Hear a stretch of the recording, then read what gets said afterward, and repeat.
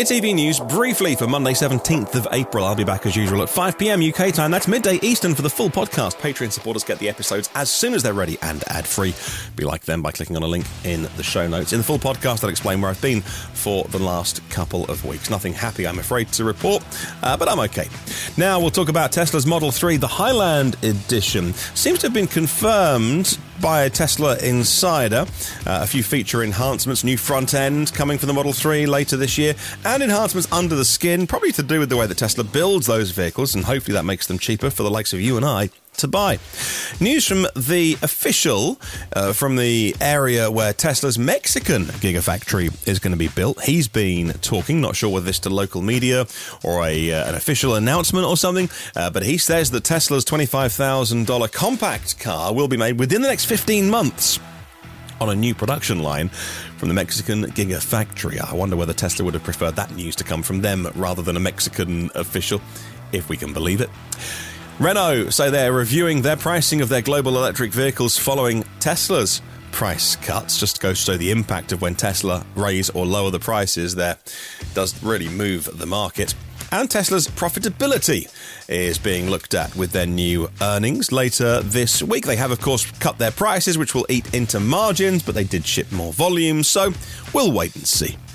The VW ID.7 is being unveiled this week. It looks really interesting, actually. It's like VW have learned a lot from ID.3, ID.4, ID.5, and this is the best version of their electric vehicles so far. A fresh competitor to the Model 3, and perhaps a little segment up. It's a big vehicle, the ID.7. UK launch today, Shanghai launch tomorrow with the Auto Show.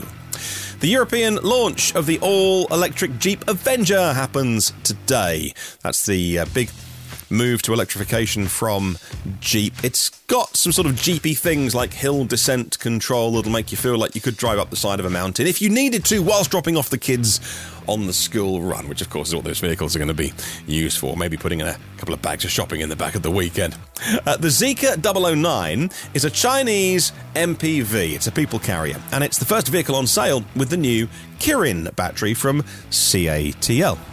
That is new technology which will unlock longer ranges, about 700 kilometres for that vehicle, at least on the Chinese cycle. And talking battery technology, also in China, Chery is going to be the first to use CATL's sodium-ion battery technology. Interesting, they're moving away from lithium, and depending on what type of lithium being used in your EV battery, that has had some price volatility recently. So just new technology to keep an eye on. Now, Ram is exploring the development of a more compact electric pickup truck, which would suit the European market a bit more, and I think that's probably pretty wise, because we don't need the big trucks that my US listeners would probably say are normal trucks and just look ridiculously big on European roads. The BYD Seal will be called the Atto 4 when it lands on European shores, and it's getting its full unveil very soon. An August launch here, by the way. 82 kilowatt-hour battery cell-to-pack technology, so more energy dense, and a range of improvements. Fantastic interior on that. A rotating display from portrait to landscape. It's got a head-up display. It's got a wonderful interior, very long range, and about two-thirds of the price of a Tesla Model 3, and so again, very important competitor when that arrives later this year. Volvo's XC40 and C40 got their second generation coming out, if you like, and that includes more range and better efficiency with some new motors being used, rear-wheel drive now, and those UK models are now on sale. And in the full podcast, I'll try and give you an update on the federal tax credit in the US, because that all changes tomorrow, and that is briefly.